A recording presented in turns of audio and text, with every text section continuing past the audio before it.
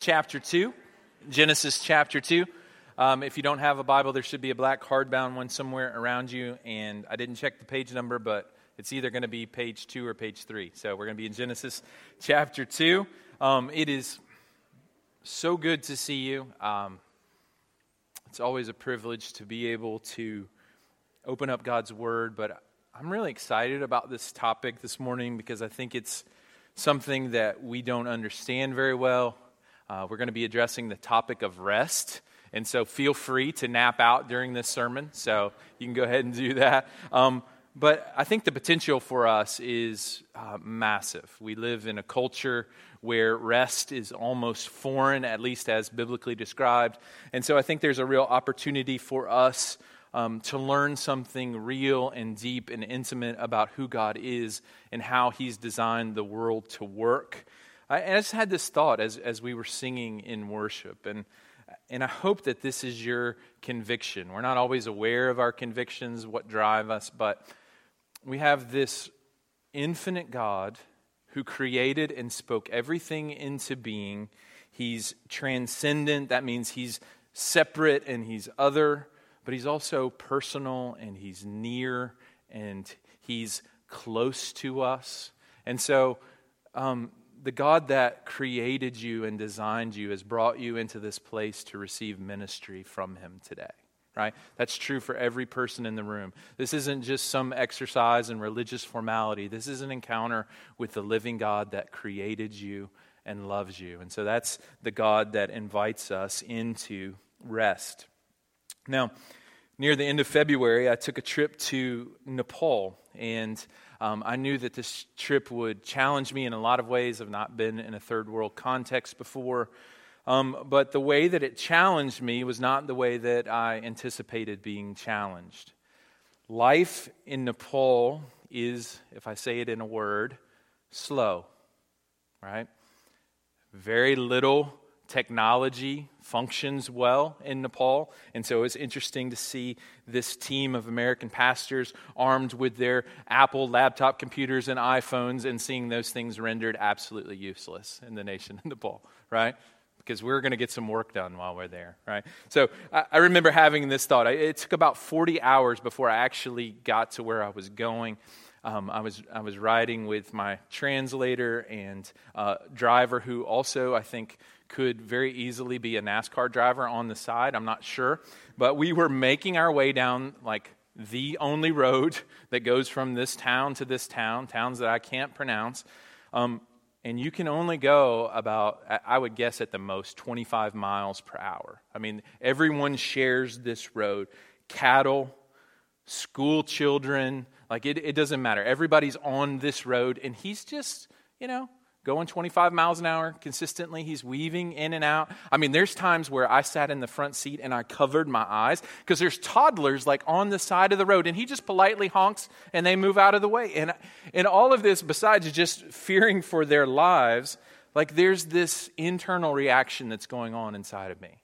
Like, we're not getting anything done, right? We're never going to get there. And so there's this drivenness that exists in my heart. And so fast forward a couple of days, like we're with the group of pastors, and they're wanting to learn some of the most important truths of the Christian faith. And we're sitting down around the table, and most of these guys, I mean, they far surpass me in godliness or anything. But they're just simple folks. I mean, most of them, they farm for a living. They don't sit in a classroom setting very often, so you could tell they were tired. And so we're just having these conversations, and I realized that, hey, we're going to have to take a break here. And so they love what they call Nepali chai, and so they called in for some tea. So it probably took about 30 minutes for the tea to actually get to us. And that whole time, like we're interacting, we're having conversations, and it's like, okay, the tea's here. We're going to continue this conversation, and we're going to get back down to work. No way. Like the tea was like the highlight of the day for them. And so 30 minutes turned into an hour, and I could just feel in my heart, like, are we ever going to accomplish anything? And what God showed me in that moment, because when you go to a different culture, like you are able to see your own culture a little bit more accurately, is the drivenness that really exists in my heart, and I assume that exists in all of our hearts. It's a cultural value to always be doing something or producing something. And in that same time, God's also reminding me in this context where there's not a lot of technology and relationships matter and we're sharing meals around a table, the importance of rest, the importance of trusting God to do things that only He can do, right?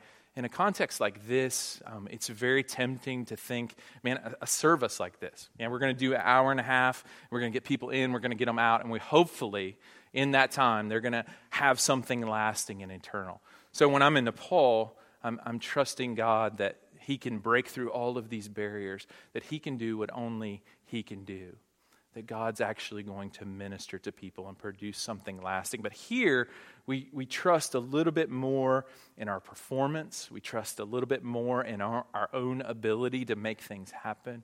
But God, in His mercy, I think, is addressing this reality of rest. When we fail to rest, it makes us less human, right? We're made in the image of God. We're made to image Him, and we rest because God rests. Our default position as Western people is to think that we're self-sufficient, that we can do it all, that we can accomplish it all, that we can work as much as we want, we can pursue as many activities as we want with no consequences. And it's simply not true. Listen to this quote from John Mark Comer. He says this: "The Creator God is inviting us to join Him in this rhythm. It's the rhythm of creation, this interplay of work and rest. And when we don't accept His invitation, we reap the consequences: fatigue, burnout, anxiety, depression, busyness, starved relationships, worn down immune systems, low energy levels, anger, tension, confusion, emptiness. These are signs of a life without rest." So this morning, we are going to look at God's design and His intention for rest. Rest is a gift from God, and it is a necessity for us as created beings. And we're going to look at that truth from Genesis chapter 2. We're going to look at verses 1 through 4. So if you have your Bibles open, would you stand with me, if you're able, as we look at the first 4 verses of Genesis chapter 2 and the important topic of rest. "Thus the heavens and the earth were finished, and all the host of them. And on the 7th day God finished His work that He had done, and He rested." On the 7th day from all His work that He had done. So God blessed the 7th day and made it holy, because on it God rested from all His work that He had done in creation. This is the word of the Lord. Thanks be to God. You may be seated. Let's pray. Father, I pray that somehow, through the busyness, through the distractedness, through the brokenness that exists in our hearts, that You would bring rest, that You would allow us to hear Your voice saying, "It is finished" for us. I pray that You help us to come into what it means to be a creature that's created in Your image, made in the image of a God who rests. I pray that that would make a difference, not only for us, but for the people that we encounter that are burned out on the wheels of living and burned out on really the religious activity that drives so much of what we do. I pray that You would bring us true Sabbath rest because of Jesus. It's in His name we pray. Amen. So here's a little roadmap of what we're going to try to accomplish here this morning. We're going to look at 3 reasons that God designed us to rest. And then we're going to look at some practical ways that God wants us to apply the doctrine of rest. So I don't know how much you actually think about the idea that you are designed to rest, that you are made in the image of God, that He created you to rest. There are certain gifts that God gives us that can only be experienced when we rest. Now, what I'm going to tell you this morning is rest is different than ceasing from activity, right? Rest is different from distracting yourself with recreation. Rest comes when we receive the gifts that God's given us under His gaze, purposefully encountering Him and encountering the world that He's given to us as a gift. God invites us into His rest. So why did God rest after 6 days of creating the earth? Why did He design us to rest? And it's important for us to understand that rest is part of being made in the image of God. This is before the fall, right? This is before, like, hey, you're going to have to work hard because sin has entered into the world. God designed you from the beginning to rest. And He's saying something very important to every person in this room. He designed you to rest because He cares about you. You are not just a productivity machine. You are not just a cog in a wheel that keeps God's machine going. He actually cares about you so much so that He's designed you to rest so that you would connect with Him. That's the reason primarily that God has designed rest, so that we would encounter Him. So rest is an essential part of being human and made in the image of God. Work and rest are deeply connected. You cannot work well if you do not rest well, right? We are made to find our rest in who God is and what He has done for us. And I believe this with all my heart. There's nothing that can change this city more deeply and in a more lasting way than if we as a church learn to rest well, right? This culture is burned out on the wheels of living. This culture is experiencing the emptiness of activity without intimacy with God, right? And so if we learn to draw near to the Savior, and if we learn to sit at His feet, and if we learn to enjoy all the gifts of creation, it makes a profound statement about the character and the nature of God. He's not some cruel taskmaster that's just trying to get things out of us. He actually is a God who is relational and who is inviting us into His rest. We live in a culture that screams, do more. Produce more, spend more, study more, right? You have to do more. You have to improve yourself. You have to better yourself. You have to accomplish yourself. You have to prove yourself in the workplace. You have to prove yourself in the home. You even have to compare yourself with how you rest with other people, right? That's what vacations basically are, is a one-upmanship between other people. Hey, look on Instagram. This is what I did this year. Oh yeah, well look what I did over here, right? None of the things that are in our culture are designed to bring us rest.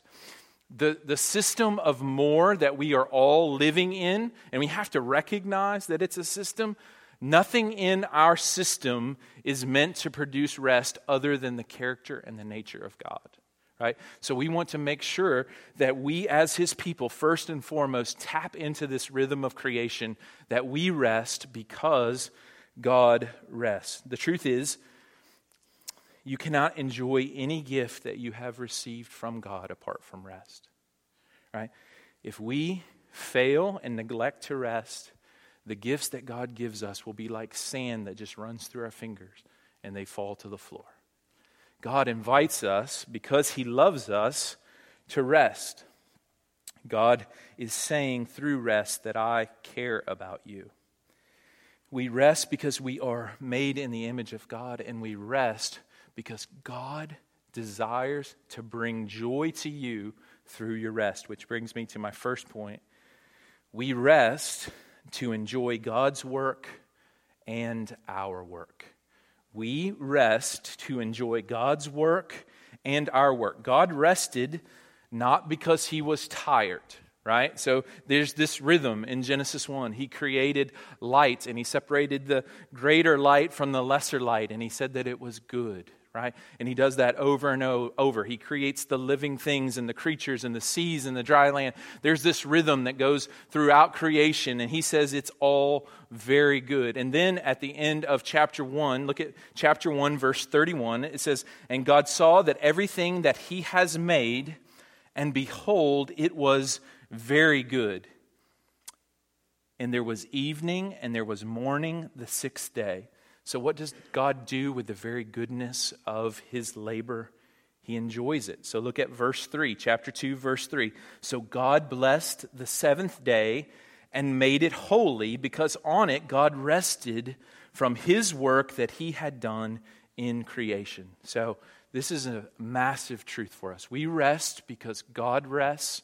Rest is part of being made in the image of God. And God beckons us to come into and enjoy the goodness of his work and to enjoy the fruit of our work. God actually wants you to enjoy your life. God actually wants you to enjoy being created in his image. And so rest is a way for us to be able to do that. Rest is about enjoying God. Rest means slowing down very intentionally, very specifically, saying, I am not a productivity machine. I am not self-sufficient.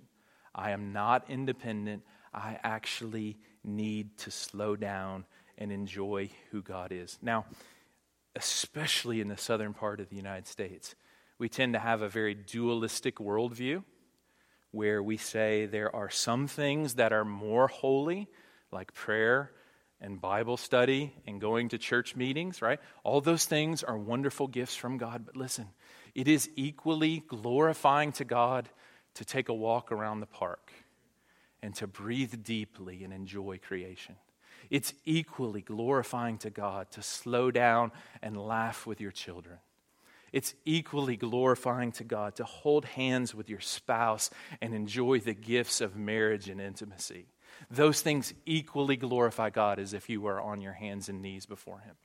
That's the kind of life that God wants us to have. This holistic life where we are living out life before him. God wants us to enjoy the goodness of creation so much so that he invites us one day out of 7 to cease from all activity and to enjoy his presence and his gifts. Listen to this quote. It says, "Sabbath isn't just a day not to work. It's a day to delight in what one Hebrew poet called the work of our hands. To delight in the life you've carved out in partnership with God, to delight in the world around you, and to delight in God himself. Sabbath is a day just to pull up a chair, sink into it, look back over the last 6 days, and just enjoy." So my question is, how are you doing enjoying the life that you have carved out in partnership with God? Right? God has invited you into this life where he's given you a vocation and a calling, and there is fruit that comes from that. How are you doing slowing down and enjoying that underneath his gaze? So if you are enjoying it, I think God would encourage you to fan that into flame. But if you're like most of us, and that's a foreign concept, I believe God invites you into something even greater, something even more lasting and deeper that will change you for the rest of your life. He invites you to enjoy him. God invites us into this rhythm of Sabbath. Now, brings me to my next point. We rest to restore our bodies and our souls. We rest to restore our bodies and our souls. We need rest because we are dependent creatures. Psalm 103 verse 14 says this, "For he knows our frame. He remembers that we are dust." We spend roughly 1/3 of our lives sleeping, right? Just flat on our backs, not doing anything, not producing anything. We spend 1 day out of 7 not working, not producing anything. All of these things are ways that God has reminded us that we are not the creator, but we are creatures. So the gift of rest and the gift of Sabbath is for us to embrace our creatureliness, right?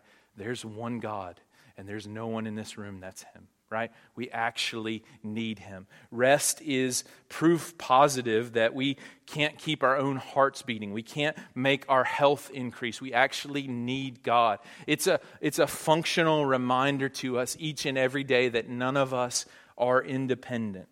We rest so that we can enjoy who God is and embrace our creatureliness. Now, this is the ironic thing about being a pastor. All week I know I have this message coming up on rest. And you know what? It was a very difficult week to rest. There's probably 48 hours, and my life is not unique in any way, but there was about a 48-hour period where I just kind of slyly smiled at God and his humor, that we're going to be studying the gift of rest. There were many wonderful things that happened in my life this week. My daughter turned 16, so that was amazing, right? We had a party last night. Beautiful, wonderful. Saw God work in individuals' lives, saw tragedy strike, all of these things. And all during that 48-hour period, I wasn't able to really accomplish the things that I thought I needed to be accomplishing. And I said, God, why in the world are we talking about rest? And he said, that's exactly why you have to talk about rest. Because there's going to be a point each and every week for every person in this room where you will be extended beyond what you can do, right? And it is a reminder that there is a God and we are not him. So he invites us not to despise our creatureliness, not to despise being human, but to embrace it as a person that is made in the image of God.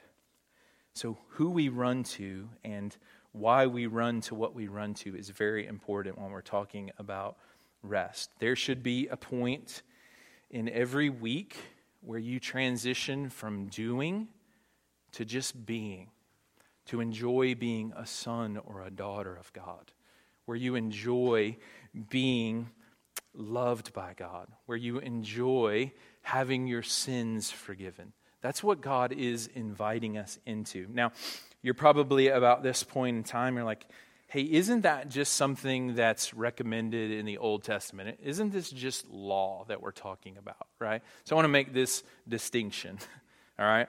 Jesus came into the world categorically to fulfill the law and the commands of God on our behalf. But listen, the Sabbath is a gift to us from God, where we encounter him. It's not something that we have to do. It's something that we get to do. So you do not have to change the oil in your car, but if you don't, there will be consequences. You do not have to preventatively go to the dentist, but it's a good idea. You do not have to plan for the future. All of these things are things that if we ignore, right, there can be some real consequences. So this isn't about us obtaining righteousness before God. This is about us encountering God in all of his mercy and all of his grace. And this is something that the Pharisees, who were Jesus' opposition in the New Testament, they actually thought they were keeping the law very well, so much so that they began to add rules to how you need to rest, and they totally missed the big picture of why we actually do rest. There's an encounter in Mark chapter 2 and Mark chapter 3 where the disciples of Jesus are just walking through a grain field, and they're hungry, and they bend down and they just pick up some heads of grain and they rub it through their hands and they begin to eat. And the Pharisees, who are like watchdogs, they are all over that. And they're like, Jesus, do you know what your disciples are doing? They're not keeping the Sabbath. And instead of just answering them, Jesus one-ups them, and he sees a man that has a withered hand, and they are looking to see if he's going to heal this man with a withered hand. And Jesus reaches out and he heals this man with a withered hand. And the Pharisees' minds are absolutely blown because they're thinking that Jesus is doing something on the Sabbath that is forbidden. And basically what he says in that moment is, listen, man is not made to serve the Sabbath. The Sabbath is made to serve man. And the big picture is the Sabbath is about healing. The Sabbath is about encountering the healing presence of Jesus Christ right where you live. Because listen, every person in this room needs healing in some significant ways. Like, that's the reason that we're here. Like, that's the reason that the church exists, because this is the sanctuary with all the people say, hey, I don't have it all together. I need to come into this room because I need to encounter the forgiveness and the healing and the mercy and the grace of Jesus. And we get to do that as a community each and every week. We come to experience the healing presence of Jesus. John Mark Comer says this. He says, Sabbath isn't a cold, arbitrary rule that we have to obey. It's a life-giving art form that we get to practice. So, listen, when we're talking about, we're going to get to some practicals in a few minutes, but this is not something that you have to do. This is not something that you're obligated to do, but this is something that you were designed and you were made for, right? And most of us, if you're honest, just below the surface, your soul is crying out for this kind of rest. To come into a room like this and to hear that it's finished for you, right? Where else on the planet can you go and just be? Right? Where else on the planet can you have confidence that the Father hears your prayers because of Jesus? Where else can you go and share a meal like we're going to share at the end of this message, where you hear about Jesus' brokenness for your brokenness and his blood shed for your sins? Right? This is where we come to experience the healing presence of Jesus. I like this. This verse here is what encouraged me to begin to read the Message from Eugene Peterson. It's Matthew 11, 28 through 30. It says, "Are you tired? Are you worn out? Are you burned out on religion? Come to me. Get away with me and you'll recover your life. I'll show you how to take a real rest. Walk with me and work with me. Watch how I do it. Learn the unforced rhythms of grace." Like, that's a definition of the Sabbath. Unforced rhythms of grace. I won't lay anything heavy or ill-fitting on you. Keep company with me and you'll learn to live freely and lightly. So there is a rest. And the people in the Old Testament had a hard time with it. The church has a hard time with it. It's called the rest of faith. It's where not only we communicate our neediness, but we also communicate God's sufficiency, right? Where we actually come to him, where we lay down our burdens, where we actually believe him to forgive our sins, where we lay down our shame and our guilt and we receive the fullness of the Holy Spirit. All of those things are part of the way that God has designed us. Derek Worthington says this. He consistently says this, "Come to me, all who are thirsty. I am the living water. Come to me, all who are in darkness. I am the light of the world. Come to me, all who are excluded. I am the gate by which you have access.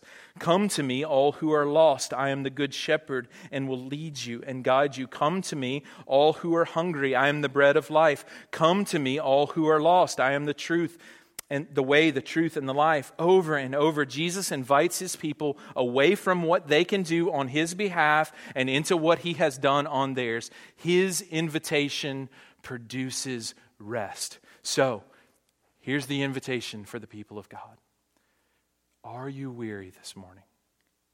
Are you experiencing the rest that comes from coming to Jesus, right? The Sabbath is all about coming to Jesus to receive whatever you need and to see that he is the answer and the solution to everything that we strive for all other 6 days of the week, right? There is a reorienting that happens when we come to Jesus. There is mercy that's experienced and grace that is felt, and rest comes as we come to Jesus. Rest uniquely comes from Jesus and all that he's done, right? That's something that religion can't do. That's something that activity on his behalf can't do. We have to come to him and rest. Which brings me to my final point. We rest to reorder our lives. We rest to reorder our lives. The Sabbath is like a check-in, right? It's a weekly opportunity for us to say, not only how am I doing with the Lord, but how are my relationships? Am I being the person that God has called me to be, right? So you evaluate the last 6 days. Am I actually living out who God has designed me to be? It's a way for us to take stock and to take inventory. It's not only, it helps us to understand that God in His mercy and His grace is always calling us back to Himself. Old Testament scholar Walter Brueggemann said this: people who keep the Sabbath live all 7 days differently. So this is different than just taking a day off. Sabbath isn't just a pause button, it's a full, complete, and total system restart.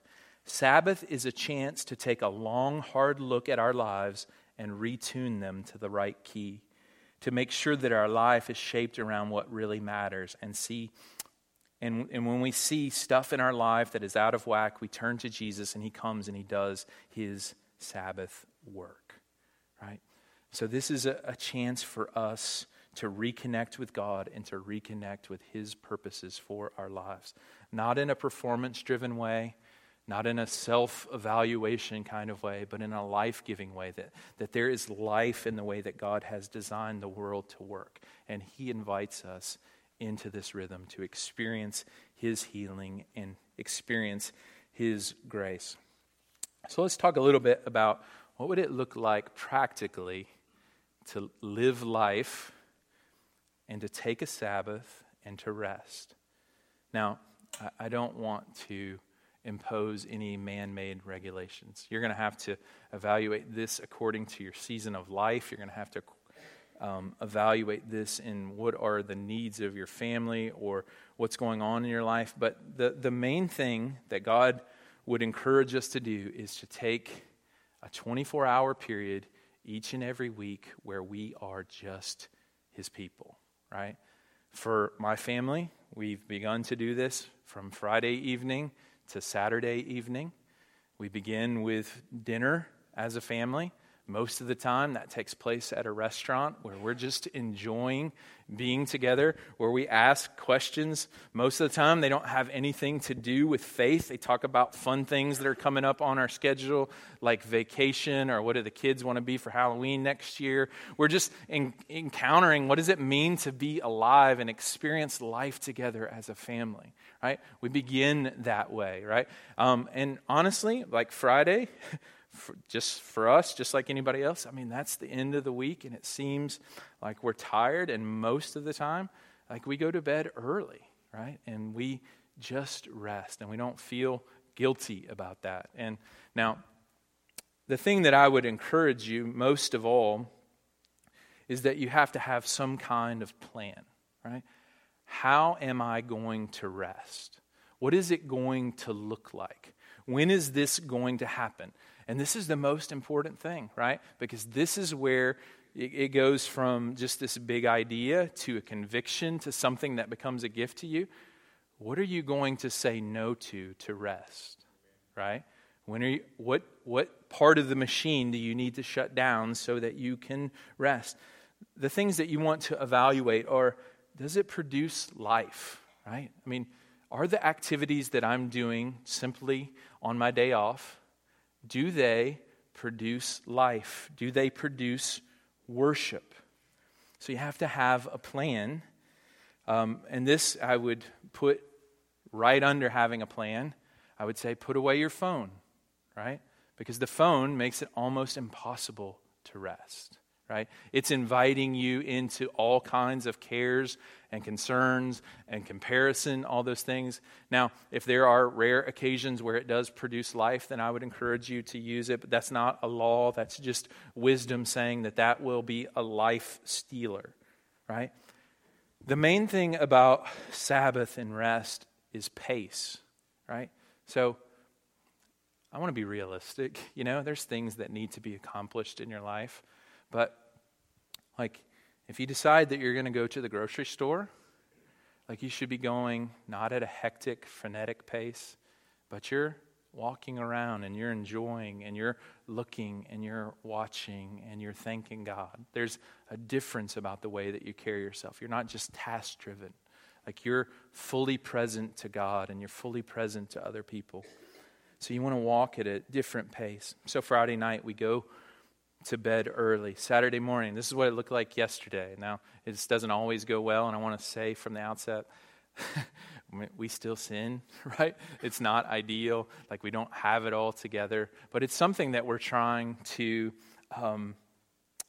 do well together as a family. So we got up a little bit later and we read for a little bit. And then we transitioned to a time where we had breakfast together. And I made breakfast and the kids helped and the kids cleaned up. And I mean, it was great for a while. And then Hannah's 16th birthday was yesterday. And so my wife and I made a pact. We said, hey, we're going to try to rest, but we want to make sure that we do this at a pace that calms our souls. And so we tried to do some things for her, and we were out shopping, and we were all the time just trying to bring God into what we're doing. And that's the main thing about taking some time off, just so that you're not, I mean, it's very easy, right? I mean, if you've ever had this experience, I mean, you take a vacation, and then you need a vacation from your vacation, right?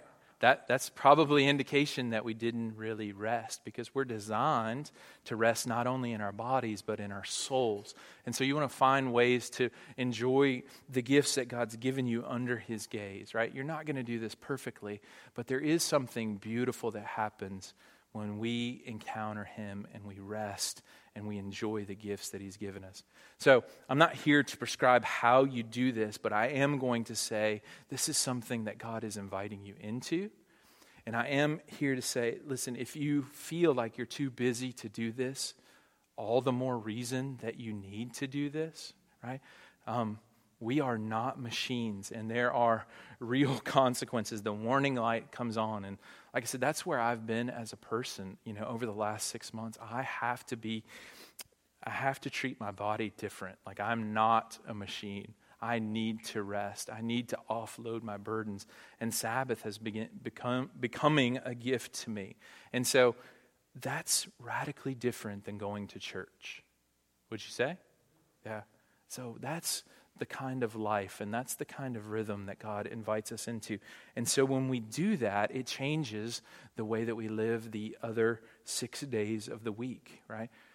Technically, we work from rest, and we don't work for rest. Those things go together. We work because we've rested in the presence of God, and we've been refueled and re-envisioned, and then we begin to live out our calling. That's how God's designed life to work, not work for the weekend so that you can finally do what you want to do. Work and play go together. So we're going to continue to talk about what does it mean to be made in the image of God. But today, I just want to invite you to think about the things that are burdening you. Right? Think about the things that rob rest from you. Think about the way that God may be inviting you into this rest. I'm going to pray, and we're going to bring those cares and those concerns to the table. Father, thank you for Jesus. Thank you for His invitation for us to experience rest. Thank you that we can rest because you rest.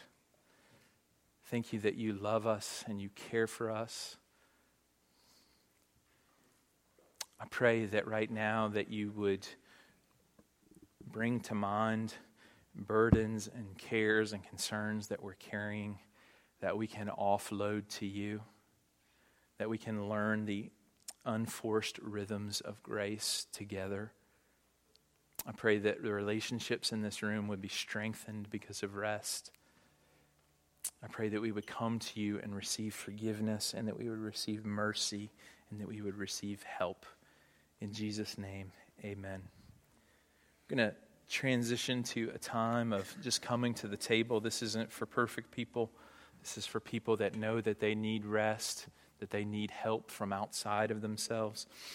And I just had this real impression as I was praying this morning that it's almost this picture of, it's not any individual in particular, but just a group of people that are trying so hard. And they're not just trying hard in their careers, but they're trying hard with God. And God wants to say, you don't have to prove yourself to me, right? Rest is a gift from God where you can come to him just as you are and receive the gift of himself. And so if you've wearied yourself with religious activity without intimacy with God, coming to the table can be a way of feasting on the bread of life once again and receiving forgiveness and receiving real life that comes from him. So I hope that's helpful. So we all have cares and concerns. We're going to bring those to the table. We're going to make an active transfer. That's why we do this meal. It's not a religious ceremony that we go through. It's actually real hope where we transfer our guilt and our burdens and our weariness and we receive life. So the bread represents Jesus' body that's broken for us. The cup represents his blood that's shed for us. A couple of words of practical instruction. The front half of the room come to these two tables. The back half of the room can go to the back tables. You just tear off a little piece of the bread or take a little piece of the gluten-free cracker and you dip it in the cup. When those things are combined with faith, you get to taste what grace is like. So that's my prayer for us as a church. I'm going to pray for us, and then you can come and take the elements. Father, do something that only you can do. Bring rest. Only you are self-existent and self-sufficient. We are creaturely. We are needy. Yet you invite us to enjoy the life that you have designed for us. I pray that you would help us to do real evaluation, not in a way that condemns us, but in a way that we can transfer our burdens to you at the table and receive life and health and peace. I pray for these elements and for this church that I love. In Jesus' name.